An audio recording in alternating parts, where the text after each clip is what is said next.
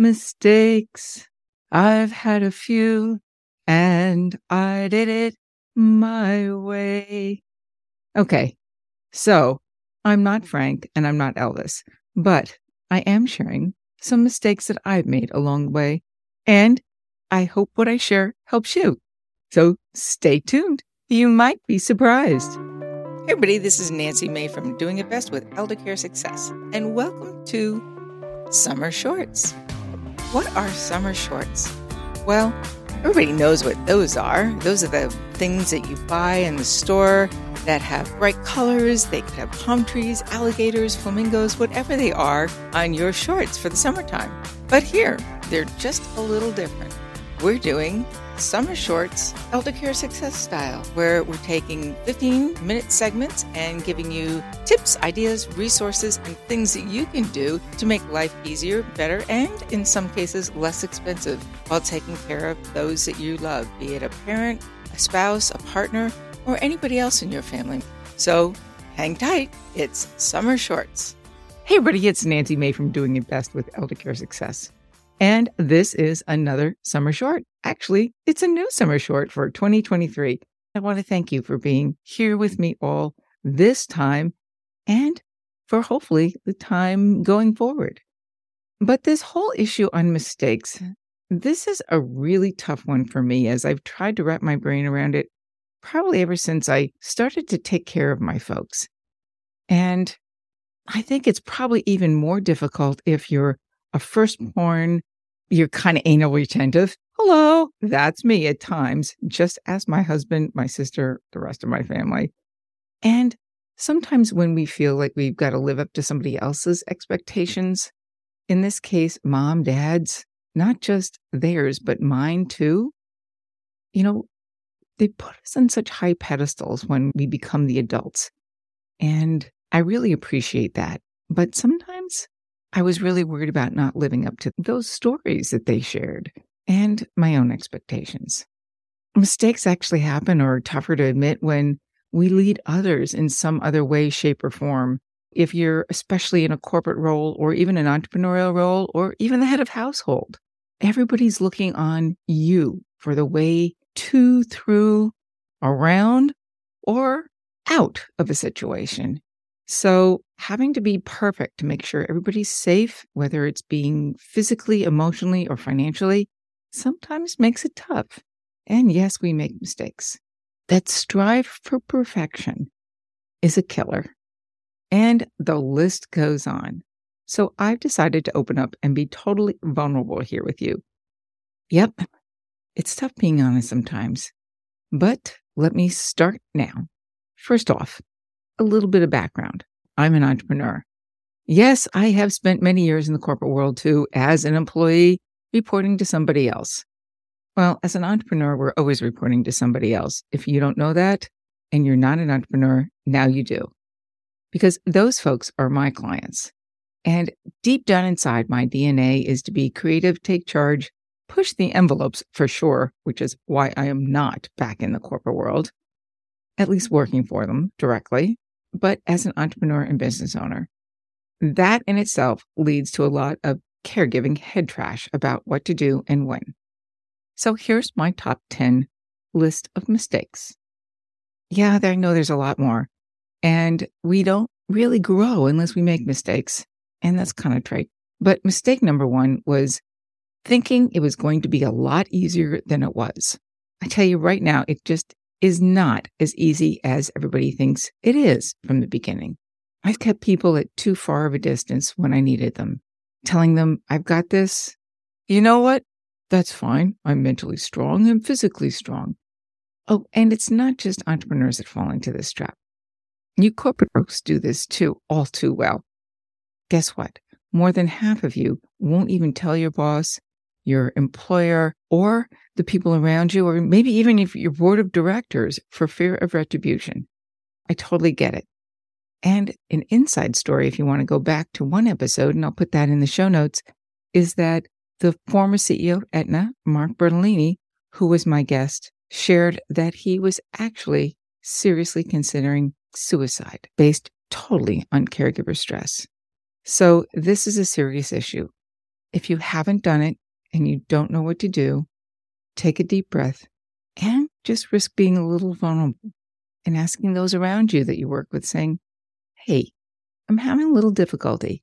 Can you help me here? What have you got to lose? Mistake number 2, not acting fast enough and sometimes thinking things would just work out for the best. Well, when you think something's happening, chances are it is. And for those of us who are overseeing the care of a parent who are living in a care home, actually, the compassion, the skills, and the other things that you need to make sure that things are going well for them is critical. And a lot of those people at those care homes are overstressed, overworked, and at wit's end themselves. And things are going to happen and fall through the cracks because they don't know what to do. And they don't know your folks as well as you do. I'll give you one example. And this is not a pretty one. I've shared it before, but I'm going to share it again. The head nurse at the care home that my folks ran into, not because I wanted them to go there, but because they didn't want to be a burden to my sister and myself. And you know what? I really appreciate that. But it didn't work out exactly as we wanted.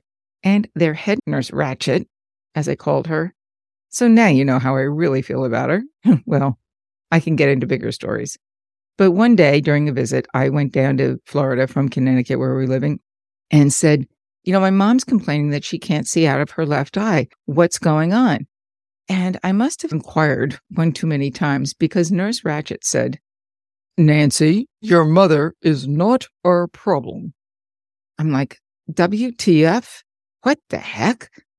We're thinking we're paying over $10,000 a month at the time, which did balloon to over $30,000 a month. And yes, that WTF, which is not wine, turkey, and family, went way overboard. I did get them out of there, but not acting fast enough and assuming that they knew what they were doing was mistake number 2. As the old saying goes, never assume.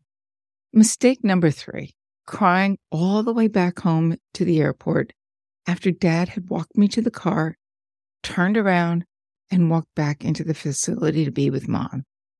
That heartbreak was just incredible.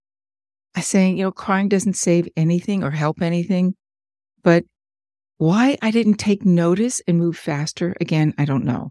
So I guess number 2 and 3 kind of work together in the same lot.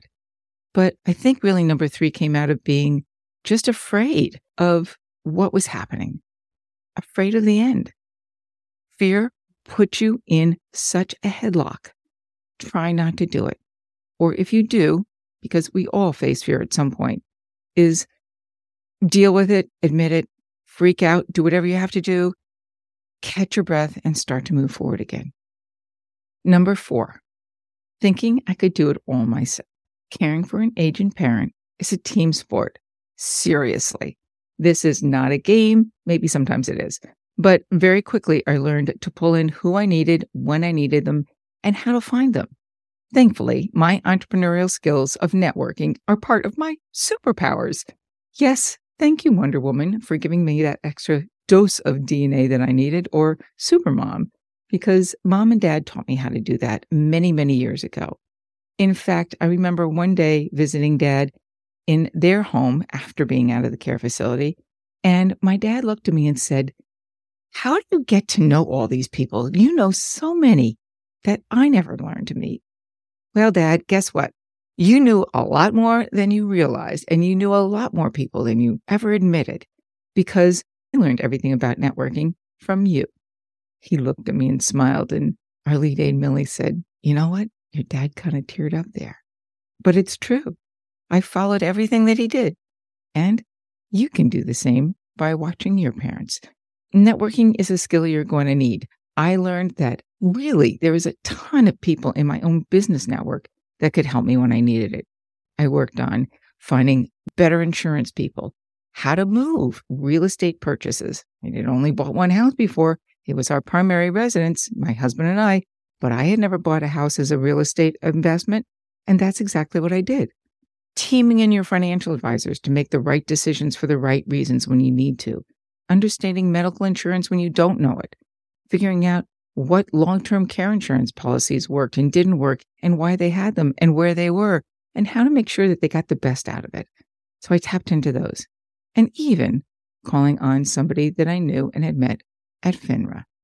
Yep, even the tough ones are going to be there when you need them and when you cry out for help. Of course, how you cry out for help is a key too. And yes, I called on all of them and more. Number 5, not giving myself a break. I was obsessed at doing the best for 2 great parents who cared for my sister and me for so many years, and even my baby sister who passed way back when she was 3. I guess that's admirable, but it made my days a lot more exhausting and physically taxing. I slept with my phone literally inches from my pillow, afraid to sleep at times, thinking, I know that phone's going to go off and ring. I just feel it. I probably even feel it vibrating on my pillow. Well, actually, I didn't put it on my pillow at times. I really did put it under my pillow so that if it did ring, it wouldn't wake my husband up. Big mistake. Mistake number 6. Well, this actually worked out pretty well, but it was a big, scary mistake in the beginning. And yes, it was dealing with mom and dad's finances. I moved their account from a rather less than scrupulous financial advisor who was benefit to broker, not benefit to client. Trust me, guys, if you are dealing with financial advisors, if you have the right one, they will be making sure that you do well. Because if you do well, they will do well. If you're a financial advisor, it does work. In any case, I made the decision to find ways to rebuild their finances, which had been devastated by this other advisor. This guy was raking in the dough, and mom and dad were not. Not a good one. So together with my team of advisors, I aggressively invested and managed their account like they were kind of in their 20s and had another 80 years to live. Thankfully, this worked out to our advantage. But there were days and weeks that sometimes I even had 3 conversations with my financial advising team to make sure we were on the right path and things were going well. Yep, that ate into my own business, my own life, my family life, my personal life, and everything else around me. My sister didn't really know how much stress I was under, and to this day, I don't think she does. But you know what? That's okay, because I thought I could do it all myself. In this case, it was important that I took control. And yes, it worked out for the best. Mistake number 7, not sharing what I was going through with my husband when he really wanted to be there to help me. I know I pushed him away thinking, I'm stronger than that. I don't need this help. I'm good. You know, sometimes that goes back to the early days when we were kids, at least with me, because I was always told, I'm not going to help you, Nance. Figure it out on your own. You can do it. And I appreciate all that extra help in pushing me out of the nest or pushing me out on the sidewalk or in front of the car, whatever it was, figuratively, not literally, of course. But it did make me stronger. And in other cases, it made me more vulnerable. So at the end, I did open up and tell him where I was hurting, eventually. And sometimes I just didn't have to say anything because he knew. So thank you. I appreciate that, honey. And I know I was there for you too. Beyond not sharing with my husband, I also didn't share this with clients or other colleagues I was working with. Well, I did share it with some pretty close friends who are colleagues, but at the end, I really did need to share this with clients because I always needed to assure them, 1, that the work would be done. Anything that they had a deadline, it always got done at the level that they expected, and typically higher, because I felt I had to fill in those blanks just in case they might notice the cracks. But when it came time to be in the hospital with mom or dad, I finally did break and tell a client or 2 that I just needed a few extra hours. I explained where I was, the time I could talk to them, that I hope they understood, and I would respond appropriately. That's a word my mom used. So, thank you, Mom. Mistake number 8. This is a biggie. I tried to protect my heart before Mom and Dad passed. I thought if I pretended they were gone while they were here, that I'd be okay when things finally happened. What planet was I living on? Really? Come on. I know, looking back at that seems absolutely stupid, ridiculous, and just a dumbass thing to do. But for me, I thought maybe I could just be stronger.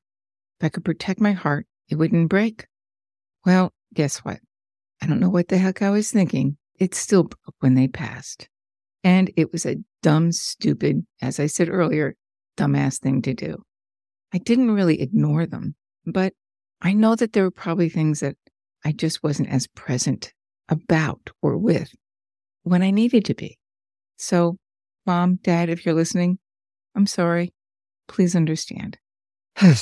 Okay. Mistake number 9.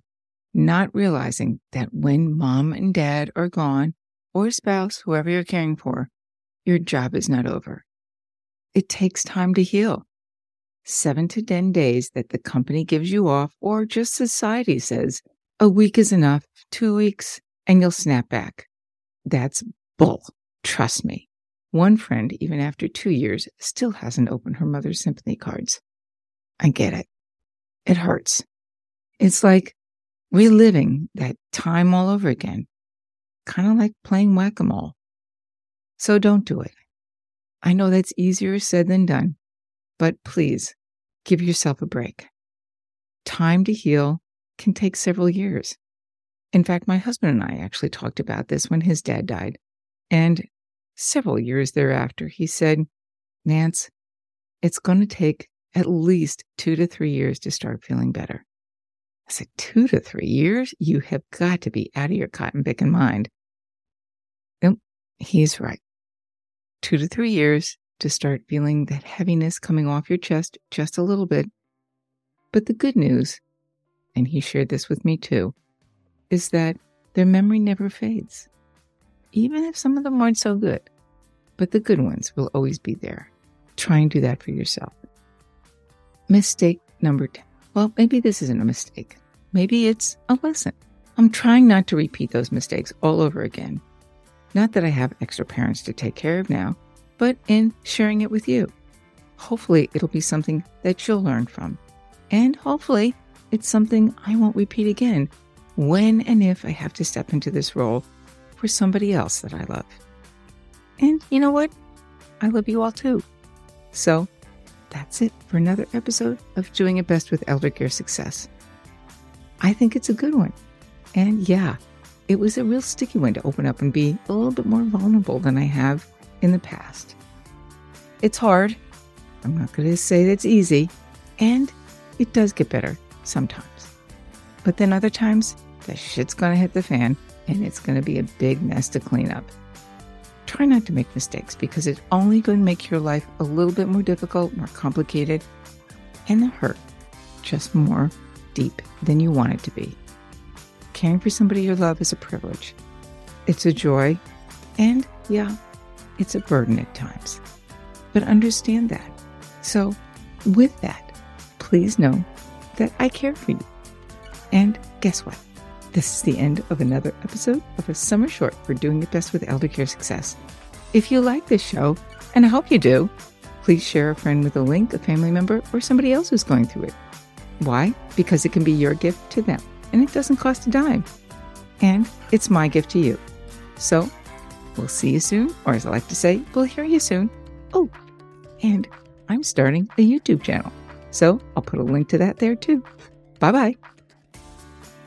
This show is sponsored by Caremanity, the publishers of How to Survive 911 Medical Emergencies, a step-by-step guide before, during, and after. For your own personalized free file of life, go to www.howtosurvive911.com. All trademarks, brands, and comments are not intended to be substitutes for medical, financial, or legal advice. Please consult a medical, legal, or financial professional for issues relevant to your own personal situation. This show is produced by Caremanity LLC. All rights reserved. Copyright 2021 Caremanity LLC.